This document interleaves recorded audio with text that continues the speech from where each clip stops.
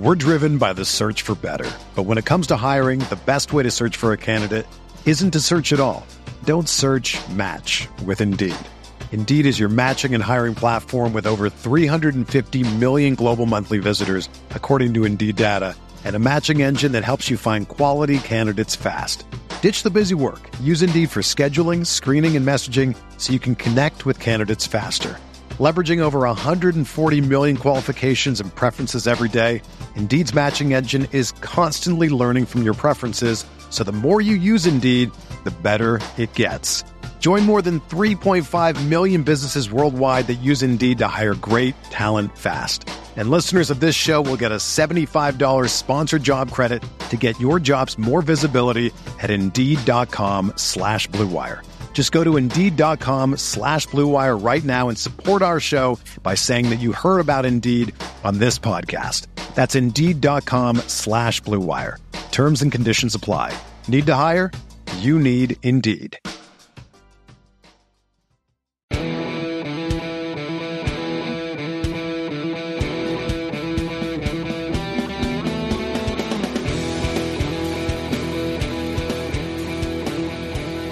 All right, welcome into another episode of the Goodman and Hummel podcast. I'm Jeff Goodman. He's Robbie Hummel, and we figured we'd get to it early this week. Usually we wait. We do kind of a midweek. Robbie's busy generally, but we wanted to kind of get to it early this week because there was a lot of action on Saturday. There really was a lot of action. Were you at the Phil 68 game or no? No, I didn't go there. I was supposed to take my daughter to Indiana, Kansas, and I've had this pretty bad cough for the last couple of weeks that just hasn't gone away. So I didn't want to be that asshole that was on the plane coughing all over everybody. You know, you saved your money and it was smart. So that was a good life choice. My daughter was happy. Trust me, she was happy that we didn't go. It would have been an 8-hour drive. Although Fog Allen is an amazing venue. That's what I told her. I said, we'll go to Fog Allen at some point. It won't be an Indiana, Kansas game. Maybe we'll see Baylor, Kansas, or something like that because you know how much she likes Scott Drew. There you go. So that would be a pretty good game to go to. But all right, let me start out first by showing why I'm clad in Cardaz gear and Texas Tech gear. I just want to say how happy Mark Adams and Texas Tech are that they were able to flip Fardaws. Obviously, he was ready to leave, ready to go in the portal, and then a couple conversations later, and maybe a little NIL money, and they flipped him, and he's decided to stay at Texas Tech, and I just hope he gets back on the court healthy. He just a week ago got the hard cast taken off his foot, and I think he's huge for them in terms of if he can get back healthy. I think they got some good players on that team. They could be a tournament team, but I think they need Fardaws back. What was his injury? He broke his foot. Yeah, broke his foot. And he got out of a cast a week ago? And he was in the cast for 12 weeks. So I don't know exactly what it was. They think that he could be back soon? Well, Mark Adams has been saying that he would be back before January 1st. I don't see any way that after being in a hard cast for 12 weeks, that you are going to be back in 3 weeks. I think you're talking more mid-January at the earliest. Yeah, right. To just be safe with his career. Totally. So anyway, congrats to Texas Tech fans. That's why I'm wearing the Red Raiders hat right now. And I got my Fardaws shirt on here. Was it guns up? Yeah. Guns up. This is a Utah Valley Fardaws shirt. Okay, nice. So no guns up. But also congrats to Lionel Messi in Argentina. You missed it, I think, this morning. You were flying? I did. I was in the airport. It was going on. People were talking about it a lot. It was crazy, Rob. I'm not a soccer guy, but it was awesome. Wait. It really was. It seems like a lot of these goals were scored on penalty kicks. Is that accurate? That's kind of, I don't know. I just can't get into soccer. I can get into any sport when it's like national teams, the Olympic stuff, World Cup, but I just the whole penalty kick. It's so hard to score. I hate that about soccer. A lot of running without scoring. Agreed. It can be boring. And I know people really like soccer, but I just have never been able to get into it. Well, it's like hockey people will rip on a little bit, but there's always chances. There's always the ice is so much shorter. Right. I don't So, know. anyway, Again, congrats the US anyway to lost those, Argentina. Hell of a game. Another congrats out before we start the pod to one Richard Pitino, who just took care of his dad. He just beat his dad. And all I could think about was watching Richard and how he's got this huge bald spot in the back of his head. And Rick, who's like 70 years old, has a perfect head of hair at 70. So, but Richard, that's cool. They played each other. It was the all access game tonight, right? They were mic'd. I don't know if they were mic'd. I don't think maybe so. not. I didn't get to watch, but I thought they might have been. No, I don't think they were mic'd. Maybe it was the first half. I wasn't watching it with volume on the first half. But yeah, it was kind of cool to watch him, and it was his first win against his dad. He had played him, I think, twice. FIU when he was at FIU. Oh yeah, that's right. He was at that's Louisville. Right. Yeah. So this was like the fairest fight. But I love how Rick came to the pit to help out his son. That is sweet. To kind of help get that program back. And they got Richard was on earlier this week with us on After Dark. He's terrific. He is awesome. I miss seeing him in the Big Ten. He's one of my favorite guys to talk to. Yep. He's just honest. He's not. There's no.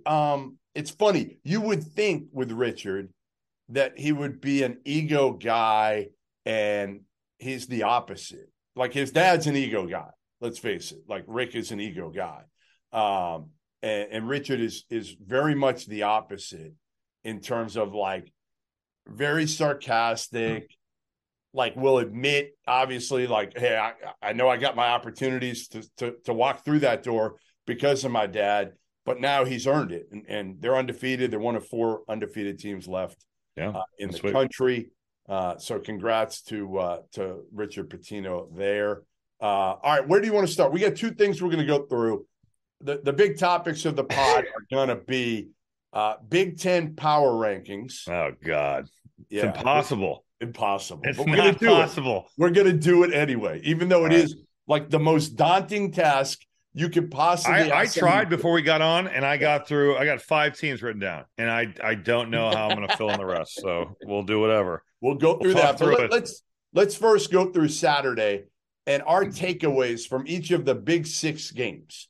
And we'll even add 7. You were at Purdue, so we'll kind of let you go on Purdue. And in fact, let's let you start on Purdue because they've played a couple close games here lately. And frankly, I'm moving them out of the 1 spot. I'm flipping it. I'm putting UConn at 1, even though Purdue hasn't lost. Did you consider Houston for 1? They might have gotten the best road win. I know they've got 1 loss. They got the home loss to Alabama. So you can't. You have to keep it undefeated. To me, it's Purdue and UConn, and I've had Purdue there since I saw them in Portland 3 weeks ago, and I finally flipped it. And I generally don't do this, but I just think UConn's overall body of work now is more impressive, period. Than Purdue's? Yes. I do. Explain. Well, you look at the wins and you say, okay, UConn's got wins now over Alabama on a neutral court convincingly. Iowa State neutral, okay, they're not a top 25. Jeff, I don't agree that their body of work is better. Overall, it is. No, it's not. It's not better. There's no way. You're saying you got Gonzaga and Duke on a neutral court if you're Purdue. You're saying those 2 wins, and those 2 wins are really good, and Marquette at home. And then there is no debate. Purdue's body of work is better than Connecticut's. The only thing I'll say is UConn's at least won a couple games on the road so far that are decent. UConn's strength of schedule 176. They beat Florida at Florida. They beat Butler. Come on. I'm not. If you're going to make the argument based off of their body of work, then you better turn around and change your reasoning. All right, so you're telling me I shouldn't flip them. You're telling me and Purdue's strength schedule is 22. No, you can flip them. I think Purdue has played pretty poorly the last 2 games. Just give me a better reason. Don't say it's on their body of work. I guess it's more impressive wins. I guess it's not just the body of work, but how they've won. All right, then you could say that. You know, then don't and I say think it's the body of work. you're splitting hairs. I don't No, think it matters. I agree. They're 1-2. They're 1-2. But They're clearly the top Purdue's two resume of wins is better. You might make the case that UConn is playing better. That's fair. All right, give me your take now on Purdue after watching them struggle on Saturday against a Davidson team that honestly looked like I was guarding Zach Edey out there. That's how honestly it looked like they were playing 6'5" guys against Zach Edey for a good portion of that game. I mean, Zach Edey is like Shaq right now. It's unbelievable. And he's not as good as Shaq, but that's the way he's looking against some of these teams right now. And you know, the concerning thing about Purdue is definitely the 7 of 29 from 3 against Nebraska. And then you follow that up with a performance where you go 3 of 25 from 3 against Davidson. I will say, though, in both games, they're getting wide open shots. I mean, Zach Edey is attracting so much attention that these skip pass, they're wide open, and they're for guys that Matt Painter believes are really good shooters.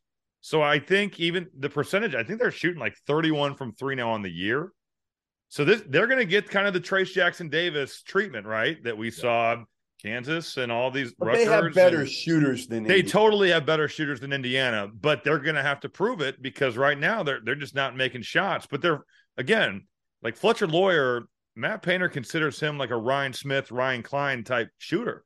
And he was a freshman, Rob. He is a freshman. I know, but he's been like their second best player. I know, but like there aren't many guys that come out. I say this all the time, and I can't remember which one it was. I think it might have been Reggie Bullock years ago. And he was an elite shooter coming into college. Mm-hmm. And he had a miserable freshman. Well, John Diebler's a great example. He shot like 26. That's what I'm saying. Freshman. Like as freshmen, it can happen. Agreed. Not everybody's Grady Dick, right? Grady Dick is shooting 47%. Everybody knew he was an elite perimeter shooter. There aren't a lot of guys that come out of the gates doing that as freshmen. I think I shot like 44 as a freshman. I think. Did you? Short line. Did you really? Yeah, of course. Yes. Wow. That was my best year shooting, actually. But the line was the line was shorter. Because nobody was yelling shooter, shooter, shooter that year. Everybody's like, my reputation preceded itself coming. If I was anything coming into college, I would have been thought of. No, they were yelling shooter at Scott Martin, not you. Well, Scott could shoot too. But Scott could score. He was the higher ranked guy. He was the better player. Depends on what site you look at. Rivals, Jerry Meyer was showing me more love, but then you look at like ESPN and those other ones, they went with Scott, which is fair because Scott was a really good high school player. Back to the discussion of Purdue. Yes. Their guards really struggled. They got wide open shots. Zach Edey, again, 29-16, 6 offensive rebounds. I mean, just totally physically dominating games. He played 34 minutes again. It's his 9th game of over 32 minutes. I mean, he played 42 at Nebraska. And he's looked good. Like he's in phenomenal shape. He's in phenomenal shape. Yeah. He's been incredible. I mean, this is now 11th straight Ken Pom MVP.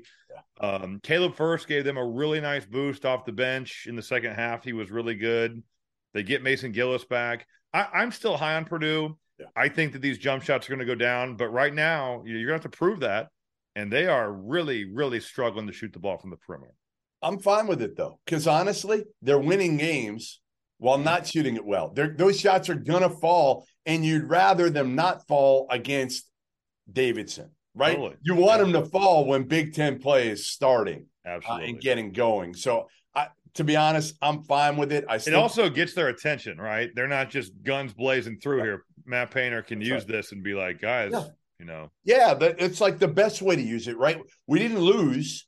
Right. But we almost lost to a team that we shouldn't have even been playing with. That's the best way to be able to get a team's attention. And I think this is a team that is coachable, that will and they're defending. I mean, they hold Davidson. Not that Davidson's an offensive juggernaut, but they hold them to 61 points.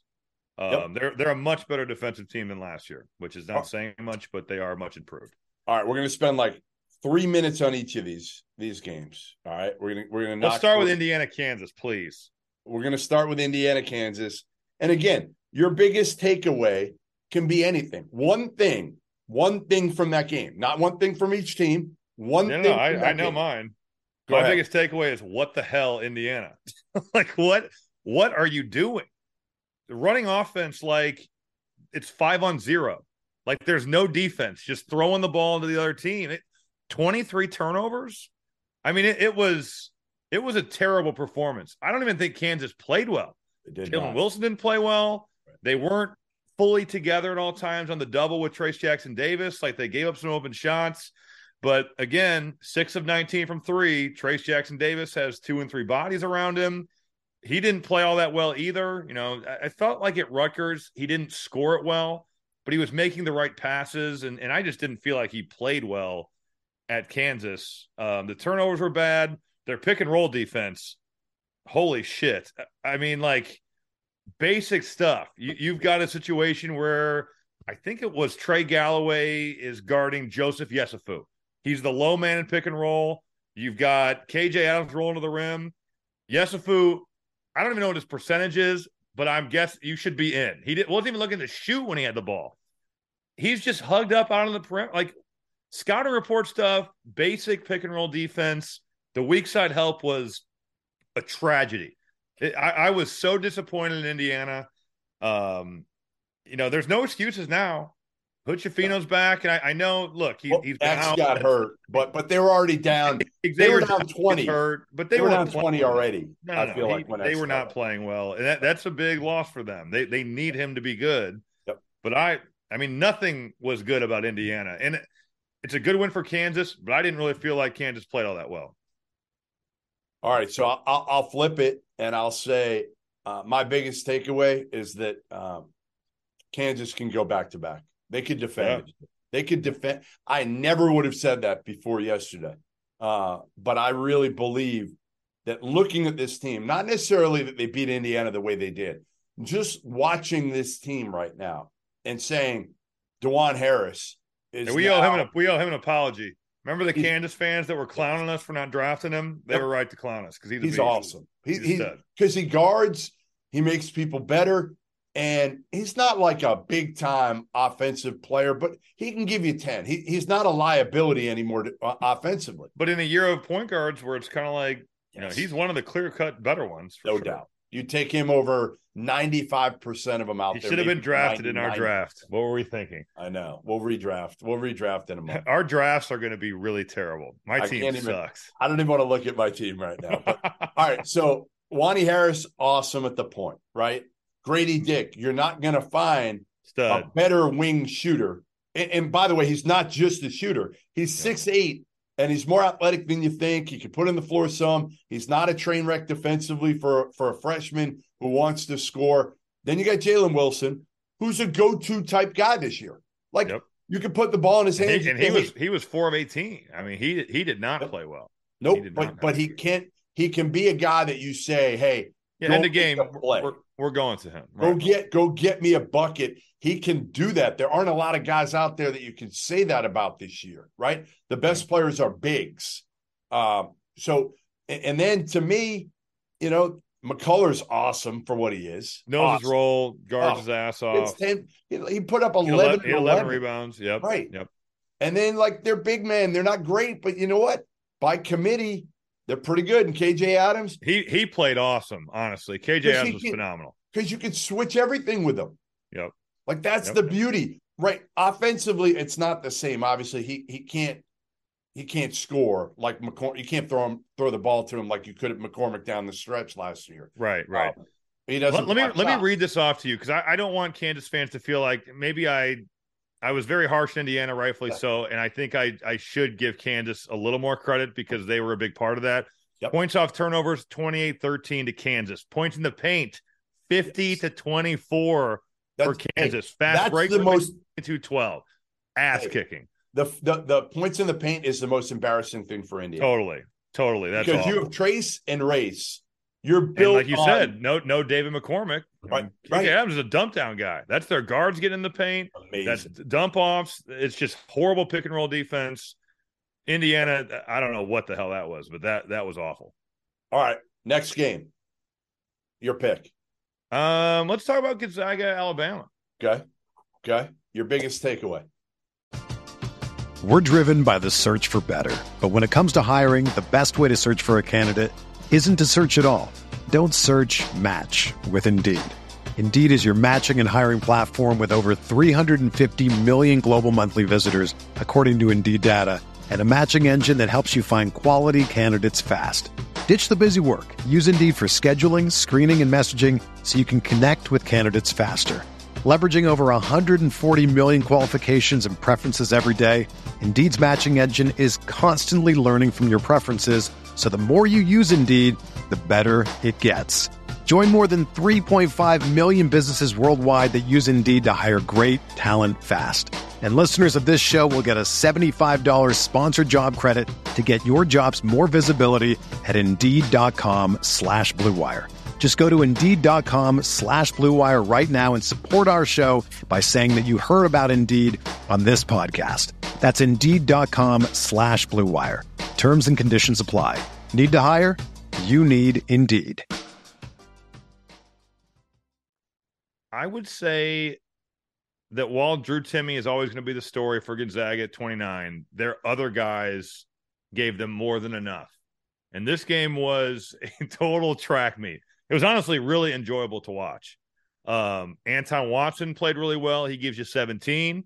I thought, Julian Strother, he's their second guy. He gives you 11. Nolan Hickman played really well. 13.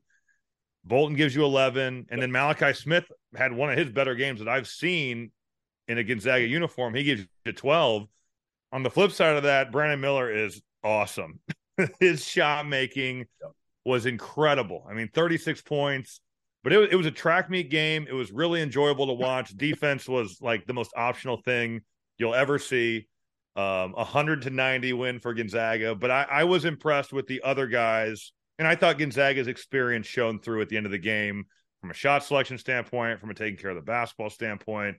Bama had 21 turnovers, but their freshmen are fun. I will say watching the game was really enjoyable.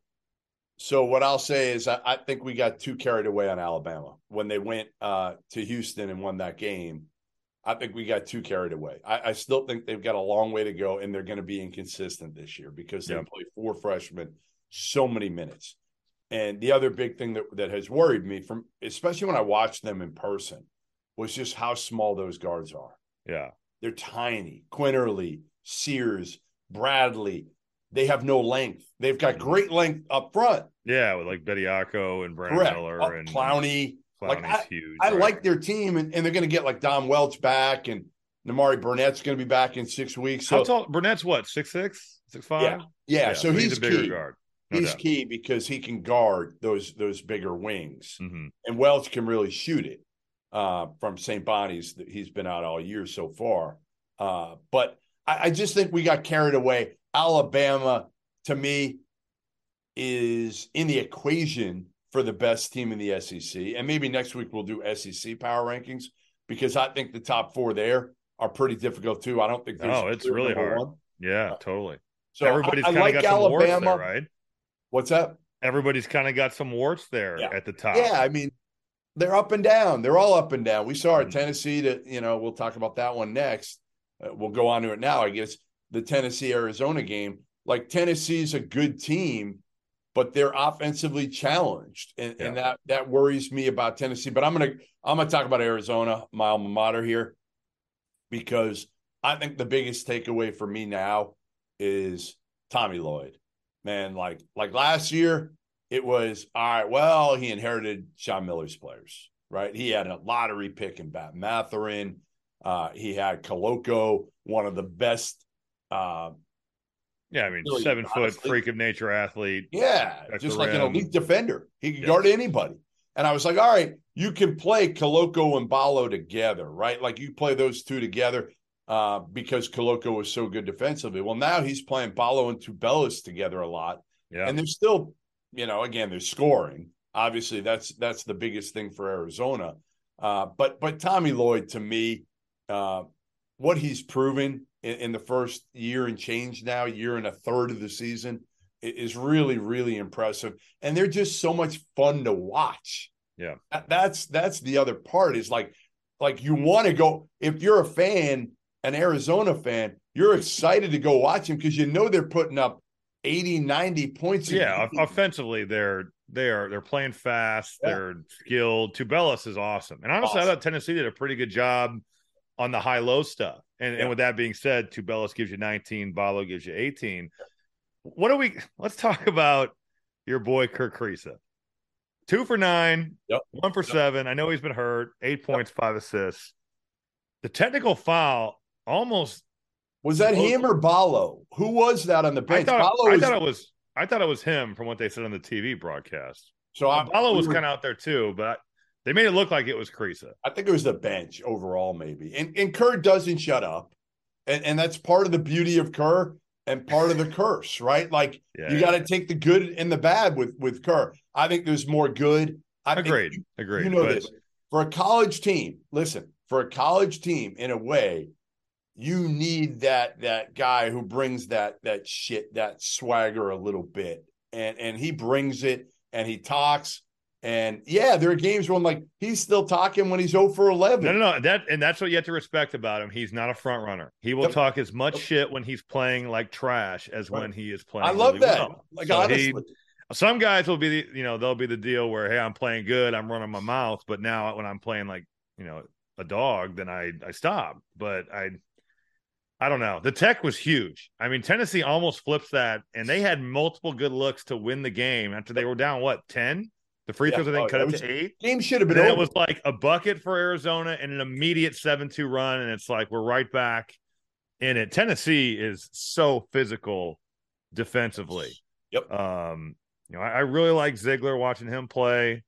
He's fun. He's fun. He's tough. Yeah, he is. I mean, he's just out there making plays. Don't have enough other guys who. That's the thing. You know who played well was Kamwa. Kamwa actually played really, really well. I think he had 16, 4, and 5. And he didn't do much last year at all. Right. But Tyreek Key had some good looks into the game. I know Rick Barnes was not happy with the officials with some of the calls at the end of the game. But no, I think Tennessee's good. I just think Arizona is one of the elite teams this year. They're really good. And Courtney Ramey's perfect for that team and that offense. And they didn't get any bench points. That's the only thing that worries me. And I don't think that'll continue. They got, the Henderson kid who transferred in, Adama Ball, has given some minutes here and there. Yeah, he played well against Indiana, didn't he? Ball. Yes. So I think they've got 8 dudes, and the kid Boswell, the point guard who was hurt all last season, off season. He's played a little bit already because Kerr was, like you said, I don't know what Kerr ate last game, but I think it landed him in the toilet for most of that game. What were your thoughts on the scuffle after the game where the photo of Ballo with the double barrels to the sky? As an Arizona alum, I'm all for it. I'd be doing the same thing. Come on. God. I got no problem with it. No, that was funny. Courtney Ramey was definitely talking some serious trash. Listen, again, Tennessee dudes weren't having it. Well, I think that was the thing is Arizona walked in there hearing about how tough this Tennessee team was, right? How physical, how tough. And I think how about Plavsic trying to I know he was an Arizona State guy. I'm sure it was before. I'm sure he was fired up to play. But even I saw Rick Barnes came out and was like, all right, this needs to stop. Some of the antics here, the technical fouls are really hurting us. Yeah, they weren't good. All right, next one. Maybe the biggest one of the day in a way. Well, they're all big unto themselves. Carolina, Ohio State.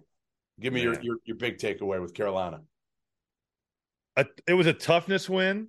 And that's a team that I think we've not seen that a lot from.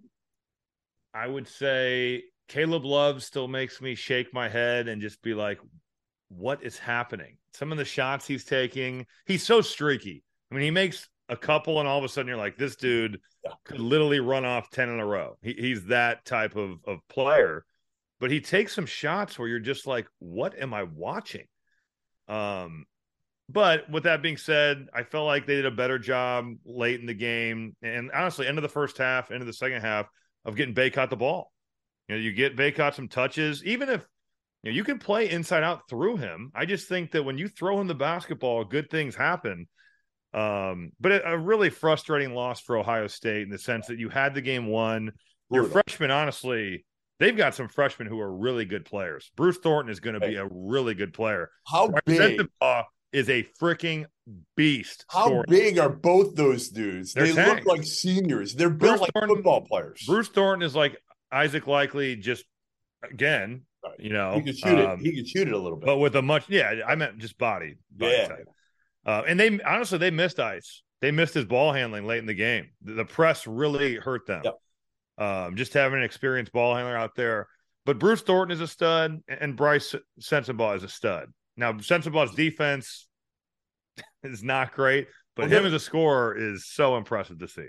And the kid Okpara played well. He did. Just got in foul trouble because he's not physically ready for what Armando Bacot. But he did a good job. But he's got some ability. Yeah. To be honest, I feel like he could be a key because they need length. They need Zed Key. I mean, I love him to death, but again, he's like what? What is he? 6'6.5"? Yeah, I think he's a little taller than that. Is he? Like 6'8", all right, maybe 6'7".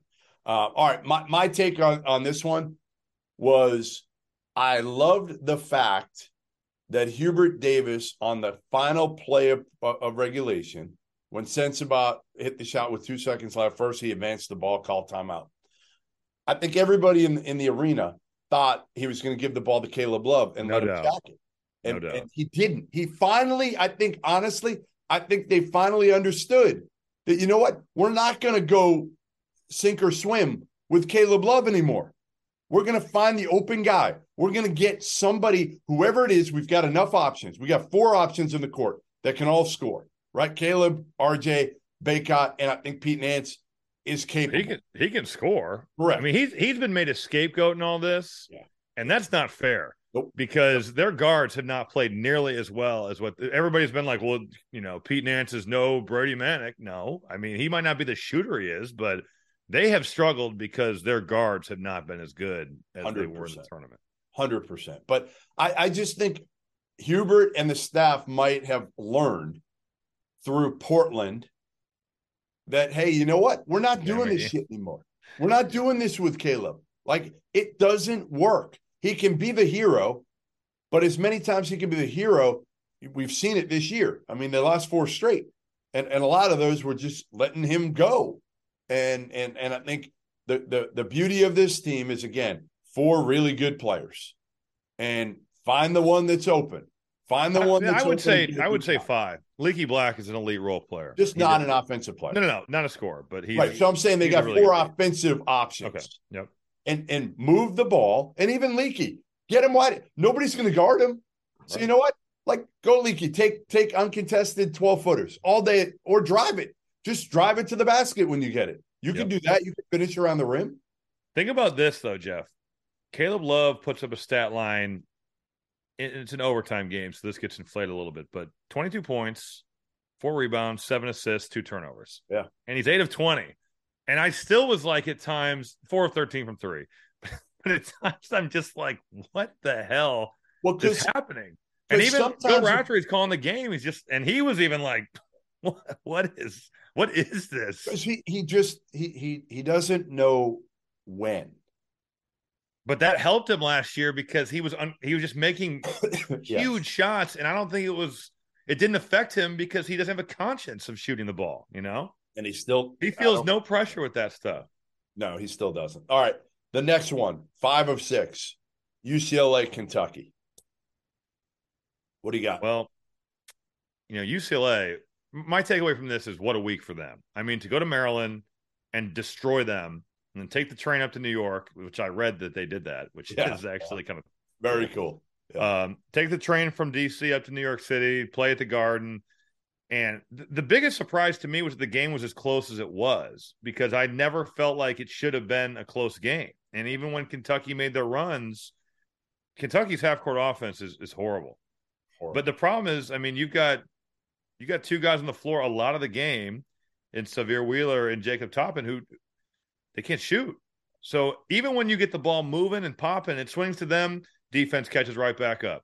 Yep. You know, there was a possession where they threw it to Jacob Toppin, who was like cutting in, and what would normally be just a wide open, they've moved the ball, defense is in rotation, and what normally would be a possession where you're like, all right, wide open 3, he's cutting right back to the defense that's now right next to him. You know, like the game plan UCLA had on Sheboy was really good. It was much like Kansas's game plan for Trace Jackson Davis, just load up, and really for Zach Edey, what Davidson did to Zach Edey, load up, throw bodies at the best player, try to limit him. Yep. He ends up with 16 rebounds, gets 8 offensive, but only 8 points.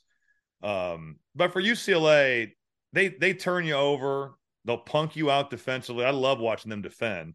Jalen Clark has vision defensively. He's awesome. That is unbelievable. Like unbelievable. Elite defender. Elite. I mean, he's taking guys' balls. Ball handler turns their back. He's going to get it. Shooting through passing lanes. He'll be an NBA player, Rob. I agree. I agree with you. And then Jaime Jaquez has been terrific. You know, he is inserting himself into the National Player of the Year conversation. So my takeaway is the disappointment that is Kentucky right now. I mean, Michigan State, you should have had that one. You don't. You piss it away, to be honest. You get outcoached, frankly. You go to Gonzaga, you get outplayed, which no shame in. They're playing in Spokane, but they were never really in that game. Yeah. And then this game, you score 53 points. 53 points.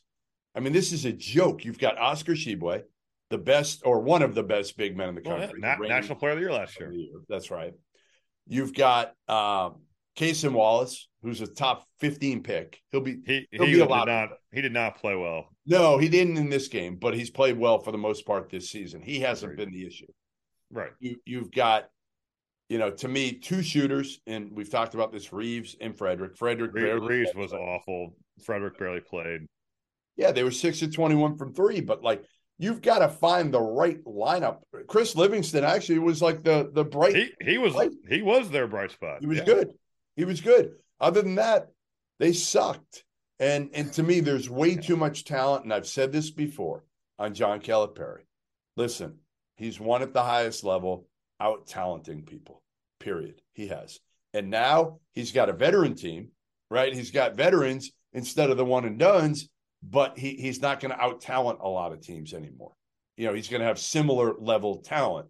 Although, again, you look at it and you're saying, he's probably only going to have talented. I mean, well, they'll probably only have their shooting though. Their shooting is just horrible. But it shouldn't be, Rob. That's the problem. You've got 2 dudes who can shoot the shit out of the ball. Put them out there together. Get Severe Wheeler on the bench. With Wallace is shooting the hell out of the ball for the most part. He didn't shoot it well in this game, but he's been really good. Dude, I'm looking at this. Yeah. Sorry to interrupt you. CJ Frederick had a $6 trillion. Titus's deal. 0 for 0 from the field, 0 for 0 from 3, 0 for 0 from the line. Wow. No rebounds, no points, no fouls drawn, no assists, no turnovers, no steals, no blocks. He was out there for 6 minutes and recorded no stats. Yeah, that's insane. Yeah, no, he's got to do. Ball got to find a way. Like the ball bounces your way. Rob, he was like a 45% 3-point shooter at Iowa. Not like Antonio Reeves did it at the mid-major level. He did it in the Big Ten. Yeah, he was a good player at Iowa. Like, it was a huge loss when they lost him. Yes. So, all right, last one, and then we'll get to our Big Ten power rankings here. Last game was the Houston-Virginia game. What do you got? Boy, Jarris Walker is nice. He is nice. And I knew that because I saw him out in Oregon before PKI. I did the game against it was Houston, Oregon.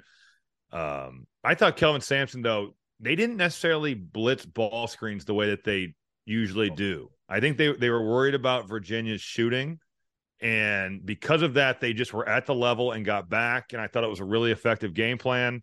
I like a lot of the guys in their team. I really like Jamal Shed. I mean, he just runs the show, doesn't care about numbers, makes plays for other people. Jarris Walker was phenomenal. Had 17, 7 and 4. And then, who was actually really, really good? And he's been in Coach Sampson's doghouse some throughout his time down at Houston, was Reggie Chaney. Reggie Chaney was awesome in the game. Awesome. He did. Yep. You talk about a role guy starring in his role. And his line, you look at a box score, you'd miss it. Played 16 minutes, 2 points, 5 rebounds, 5 fouls, and 2 assists. Also had 2 blocks. But he made some passes that were really good. He defended the rim. He was just a force off the bench. And Houston is a team where they can punk you on the glass.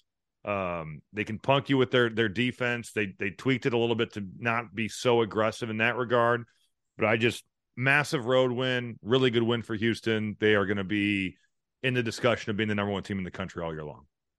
Yeah, I've tried for each game to kind of go the opposite team, to give something else that you haven't already given, but I can't in this one. I'm with you on Houston. I think they're as good as any team in the country. First of all, they've got 3 really good perimeter players, right? When so many teams don't have a point guard, they've got a really good one in Jamal Shed. Marcus Sasser can play with the ball in his hands, and Tremont Mark has size and can also score. So you got 3 really good perimeter players. Jarris Walker is only going to get better and better. Man, he was, again, I said this in After Dark Saturday night, but like the most impressive thing to me about him was his passing on Saturday. Yep. Other than the one he threw late where he turned it over where he should have shot it. But he did make some really good passes.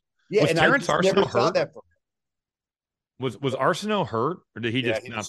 I don't know if he hurt or in the doghouse a little bit. Yeah. You never know with Kelvin. That's true. That's true. But Arsenault's a great guy to have he's talented. He played great at Oregon. Yeah. And they got the two bigs are good, right? Roberts and Chaney are just like, they know their role. But that's the whole team. The whole team with Kelvin's groups are always so locked into what they're supposed to do. And that's why they're so fun to watch, because the role definition is never an issue down there. That's right. All right, let's get on to your favorite part of your homework for this podcast, which was Big Ten Power Rankings. And it was the same thing for me. It is a absolute effing mess. The only things, and I feel like we should just start there, because I think we both probably Hold on. I need to pull up a list of the teams in the Big Ten Conference. All right, I got one. Well, where are we starting? 14 or starting at 14 or 1? Yeah, let's work our way down. Let's start at 14. Let's start at 14. 14's easy. Minnesota. Yeah, Minnesota's 14. They haven't really beaten anybody.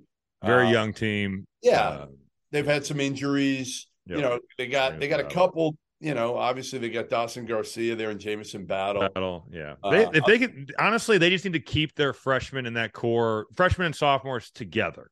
If they can do that, then this would not be a season that could get lost. But if you start having guys go in the portal, that's a huge problem. Agreed. All right. So Minnesota 14. I have Nebraska at 13. Same, even though they've played better. And they're going to beat people this year. Yeah. They'll listen in this league. Shit, they could get 4 or 5 wins. For as good as the Big Ten started, I feel like this last week was a very comeback to the planet type week. I would agree. I would agree. Not what you want. Who's doing cartwheels? T.O. Very true. He's doing cartwheels over that. 12.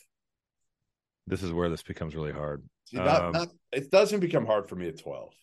I mean, I guess Northwestern, but they're 8-2. They just murdered DePaul. They lost to Pittsburgh, though. So that definitely knocks them down, because that was an awful 30-point home loss. So, yeah, Northwestern, fine. Yeah, I mean, the only win they've gotten that would make you think otherwise is Michigan State. I mean, they almost beat Auburn. Yeah. But then that game, I think losing to Auburn the way they did, then beat them against Pitt. Yeah. I'm going Northwestern at 12. Just until they prove otherwise, they're 12. Yeah. That's what I would say. 11.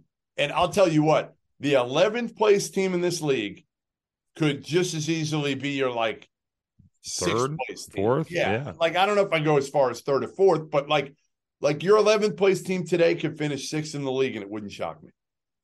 This is not what we think they're going to finish. This is what we think they are right now, correct? Today. Jesus, dude. I'll go.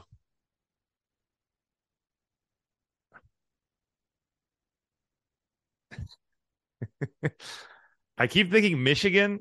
Wow. But their losses aren't so bad. Yeah. You know, they lost to Kentucky, lost to Virginia, lost to Arizona State. It's not Michigan. I don't know. I really don't. All right, maybe Rutgers. No, yeah, I'm going Rutgers. I guess they've lost 3 or 4, and they lost 2 or 3. They should honestly. They got home. Rob, they lost the Seton Hall at home. Ohio State game they should have won. Yeah, the refs screwed them.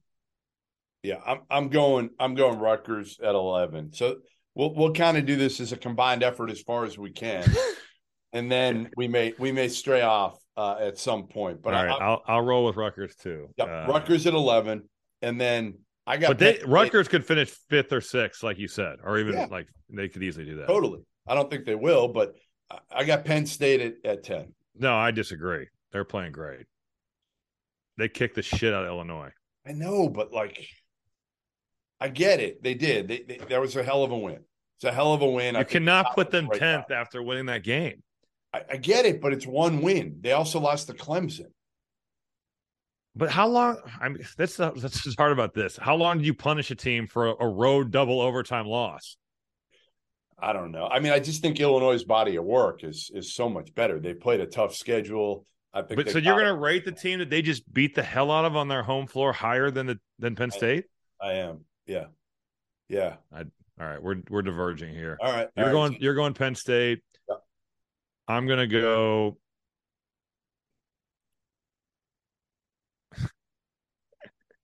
This is not even a fun exercise because it's you're gonna get crushed no matter what. I know. I think I'm gonna go with Iowa right now because they didn't play well against Duke. They didn't play well against Wisconsin. Chris Murray is out of Iowa State by 1,000 points without Chris Murray. What's that? They beat Iowa State by 1,000 without Chris Murray though. That's true. I don't know if I should go with Iowa. I hate this exercise. you don't want to go with anybody. I can't do this. There's no computing in my brain of how you have to pick a team at 10. You have to pick somebody. I mean, should it be Maryland? They just got 30-piece by UCLA. They've lost 3 in a row, granted to all good teams. Oh my God. I hate this. It's so bad. It's so hard. Well, like you said, every team has struggled lately. That's the problem. You got to go with somebody here. You know, Indiana just got blasted. Illinois doesn't play great. Maryland's been. But it's bad. like, how much do you weigh into account the teams they're playing? Indiana's lost to Arizona, who's a national championship contender, and Kansas, who's a national championship contender. Right.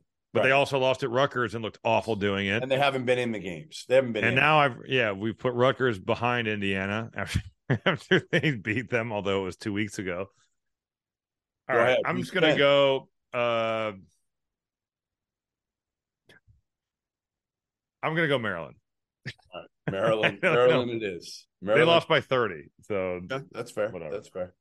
All right, you got Maryland. I got Penn State. I'm going to go Michigan at 9. You know, they lost to Kentucky, right? Yeah, I like Michigan at 9 too. That's good. You know, like who have they? I mean, really, who have they beaten, Rob? No one. They almost lost to Eastern Michigan. They almost lost to Eastern Michigan too. Their best win of the season is Pittsburgh on a neutral site. Yeah, that's their best. They should honestly be.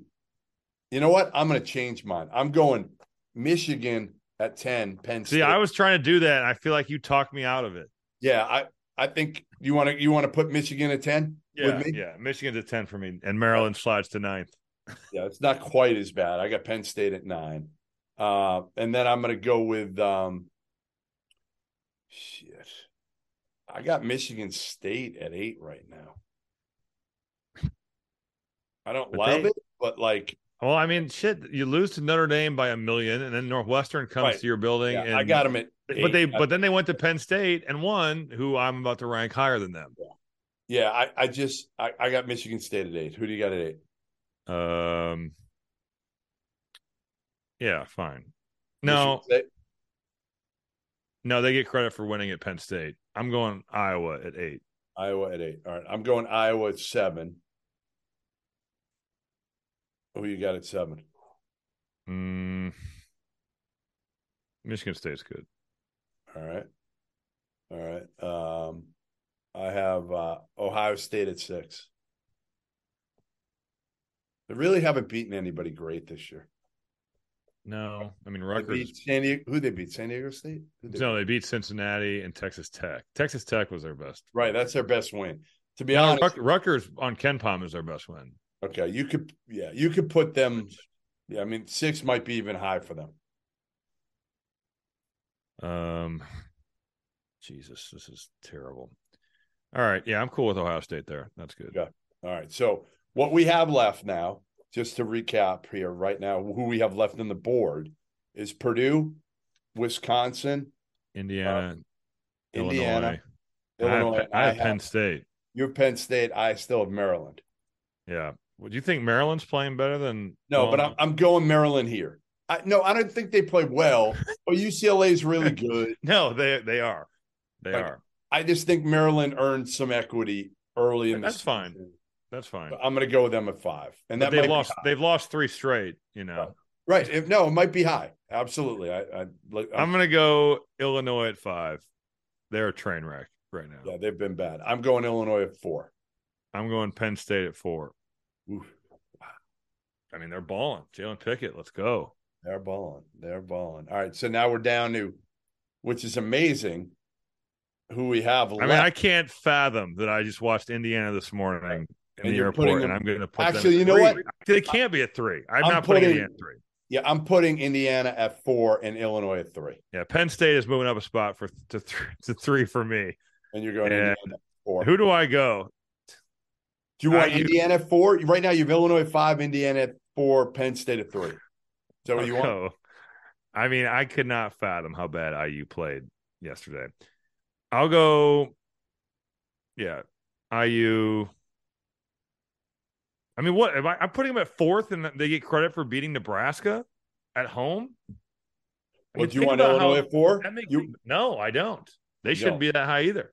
But no one is deserving to be above them. Right. You know what? Illinois has got to be higher than Indiana because they definitely need to get at least some sort of credit for beating Texas on a neutral site, right? Right. That's not that long ago. It was not. It feels like a while ago, but it was not. Feels like forever ago. All right. Illinois is at 4 for me. Indiana, I guess, is at 5, which I have no idea how, but I have Indiana at 4 right now. And yeah. All right. So I assume we both have Wisconsin at 2. Yep. And Purdue at 1. So basically the tiers are fairly I mean, what we agree on easy is Purdue and Wisconsin at 1 and 2. After that, it gets completely messy from 3 all the way down.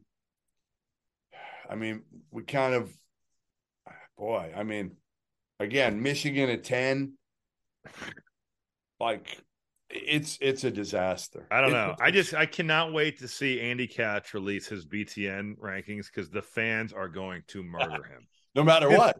No, it will be a slaughter for him this week. It will be. I'm gonna have Jacob, our producer, just put your Big Ten. Mine will be nowhere to be found after this. Don't do that. I don't want them out here. I really don't, because it's all these power rankings end up being is people get so pissed. It's unbelievable. I bet such offense. I'm gonna put them out and just say, "Hey, tweet at Hummel, tweet at him all of your issues." The Maryland fans will be furious. The Michigan fans will be furious. The Iowa fans will be furious. I'm probably going to tag Hunter Dickinson. I can't believe. Great. I can't believe that I put Illinois 4 and IU 5. How could I do that? I know. I think that Indiana cannot be 5. They can't. But who, again, all right, so I would say this, and this is probably the best way of doing it right now. Neutral court, that's how we probably should have figured this out, to be honest. It's neutral court, who wins, Indiana, who are you taking, Indiana or Ohio State today? Indiana. Okay. Indiana, Maryland. Indiana. So Indiana does belong somewhere in that top 4 or 5. Indiana, Penn State. Boy, that'd be a tough matchup for Penn State. But they could also, spread them out. They'd spread them out, bombs away from 3, and Jalen Pickett just backs everybody down. I don't know. All I know is, but they have to get credit for their wins. That's what I'm saying. Penn State deserves credit for winning at Illinois. That is the best in-conference win of anyone in the early conference games. Rob, I'm so tired from trying to do this. I was trying to do it before we got on here, and I had to stop. Mentally worn down. Yes, it broke me. I couldn't. That's why I called you. I was like, let's just start. I can't do this. It's really hard. Purdue, Wisconsin at the top. The bottom, Northwestern, Nebraska, and Minnesota. We shaft. Northwestern's won by 40 against a high major opponent. We put them 12th. Yeah, and they could honestly this year they won at Michigan State. How can we put them 12th? Should they be 12th? No, if you think about it, I mean, we've got Michigan State at where? 7. Yeah, that's high. You can't think about this. They have not lost since it turned December. Their last loss was on November 28th in the Big Ten AC Challenge, and we have them 12. They can't be 12. But I feel like you could look at every team and be like, they shouldn't be there. I mean, other than beating Michigan State, I guess, like you said, they almost beat Auburn in what was one of the ugliest games you will ever see. They beat Georgetown. State. Akins was just right. Wasn't that Akins' first game back? I think so. I feel like it was his first game back. They obviously still didn't have Hall. I mean, Boo Buie is the Michigan State killer. He's the Michigan State. He has slaughtered Michigan State in his career. All right. That was not fun. No, please don't tweet that. This was a tough pod. This was a grueling, mentally grueling podcast. I mean, the first part I really enjoyed. The 7 games from yesterday were awesome. I had a great time watching those. After that, you hated it. But I did not enjoy the rankings. And I what do you have this week? How many Big Ten games do you have this week? Just 2. I've got we got Purdue and New Orleans, and I've got Minnesota, Chicago State. Oh, is that a home game? It's at Minnesota, yeah. They need to play that. Oh, no. They're playing in Minneapolis. That would be awesome. If they I would love to go down to Chicago State and call the game. You need to go to Chicago State, just on like an off night. You ever been to a Chicago State game? I've been to a road Chicago State game. They used to be in the Mid-Continent Conference, and they'd come into Valpo when I was ball boying, rebounding for the likes of Ivan Vujic and Lubos Barton. I don't know who the hell they are, but anyway. The best players they had. Lubos was good. All right. Next week, we'll do this. How about this? I'm leaving Thursday, driving down to Charleston. So I'll be I'm renting a place in Charleston for a month. Dude. You talk shit about me. No, listen. You are equally as not a hard worker as I am. You're just gonna go take vacation for a month in the season. It's not a vacation. I can do my job from anywhere. Haven't you learned from the pandemic? Clearly, no, because I have to be in arenas in the coldest parts of the country, so I can't. There aren't games. The last week of December stinks. I'm going on purpose for a week and a half when there really aren't great games. And then in January, I'll still travel a little bit. And how warm will it be in Charleston right now? Well, that's what I was going to tell you. So the day we get there. It's going to be cold, isn't it? Saturday we get there, 35. Sunday, 38. Monday, 41. Tuesday, all the way up to 49. You picked the week where that like polar deal is coming down here. So it's going to be really freaking cold where I am and you currently are, but it's going to be cold there too. That's brutal. Absolutely brutal. So hopefully it'll warm up, but you should have picked the Keys. We'll be doing it next week. I should have picked Florida. We should have, although it's going to be cold in Florida anyway. I think it's just cold everywhere next week around the country, but all right. Goodman and Hummel pod. Thanks for joining us. Hopefully we gave you a little bit of insight into how, I don't know if mediocre. How scientific these choices are. They're not. They're definitely I'm not. broken from this. I don't know. I'm just going to go lay on the couch and close my eyes after doing this. Hey, last thing. I know you did not get a chance to watch Rob Doster's. No, I didn't, but I wanted to talk about it, so I'm glad you brought it up. Yeah. I did see the video you sent me. His sideline hit was funny. I give him credit. He picked up right where you wanted him to, right? Heavy breathing, panting, the water, sweating players. He went into the huddle and he did exactly what you asked him to do, which is like, get me the temperature of the players in the huddle. I didn't ask him to do that. I predicted that he'd be so bad at it that's what he would do. Did the game go well? It was unbelievable. I mean, it went without a hitch, and Fana and Terrence Oglesby were terrific, and they were eating food from multiple places in Greenville. Halls. They were eating chicken from another spot. Furman won by a lot, right? No. So Furman was up by 23. Oh. Stephen F. came all the way back to take the lead at the end. And then Mike Bothwell hit a game winner. Sports Center number 9 play of the day. He hit a game winner with no time left, basically. You know what? Mike awesome. Bothwell was due because David Jean-Baptiste hit the frickin' Right. probably a play that he will never be able to get over unless they make the tournament this year. So Correct. He was due for that.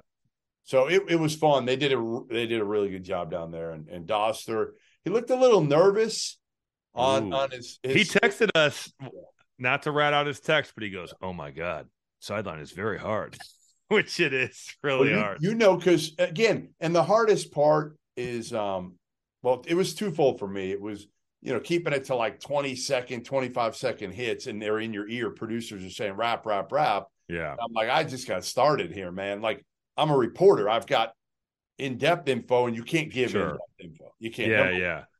I've done it one. Well, I did multiple games, but at the NBA, they have their 2-tiered TV program. The first one's at Syracuse, where you would like learn how to do studio shows, call games, whatnot. The second tier is if you've done that one for the NBA Players Association Top 100 camp, you'd call games at Virginia, which was really hard because the teams are like, this is the Bulls, but they're wearing a generic jersey. So I'd be like the Knicks, and they'd be I'm screwing the team names up. It was horrible, but you'd rotate and do some sideline too.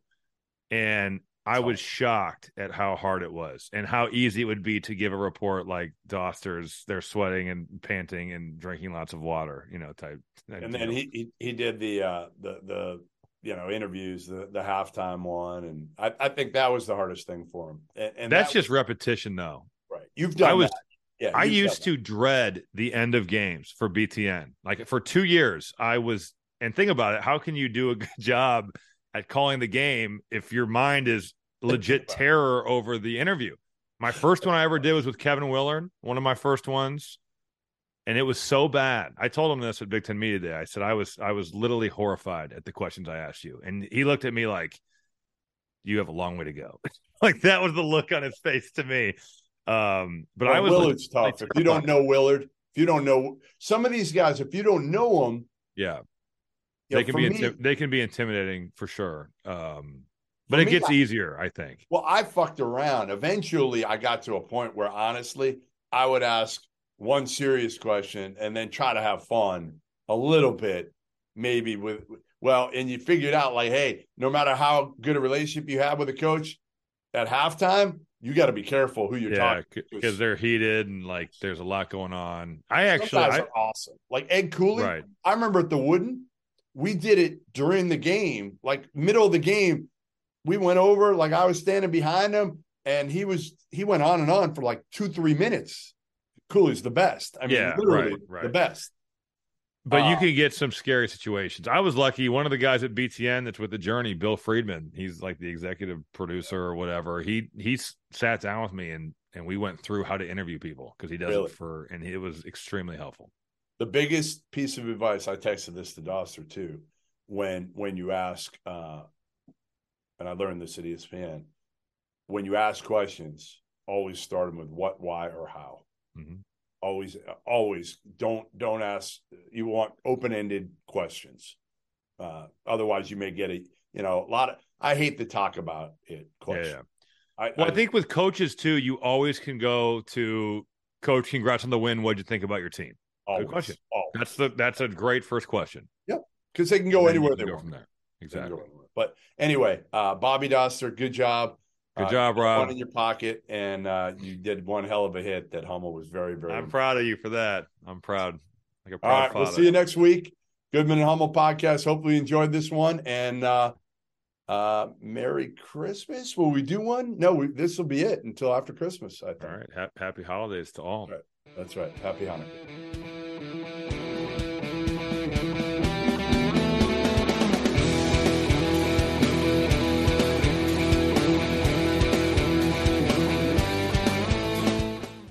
Everyone is talking about magnesium. It's all you hear about. But why? What do we know about magnesium?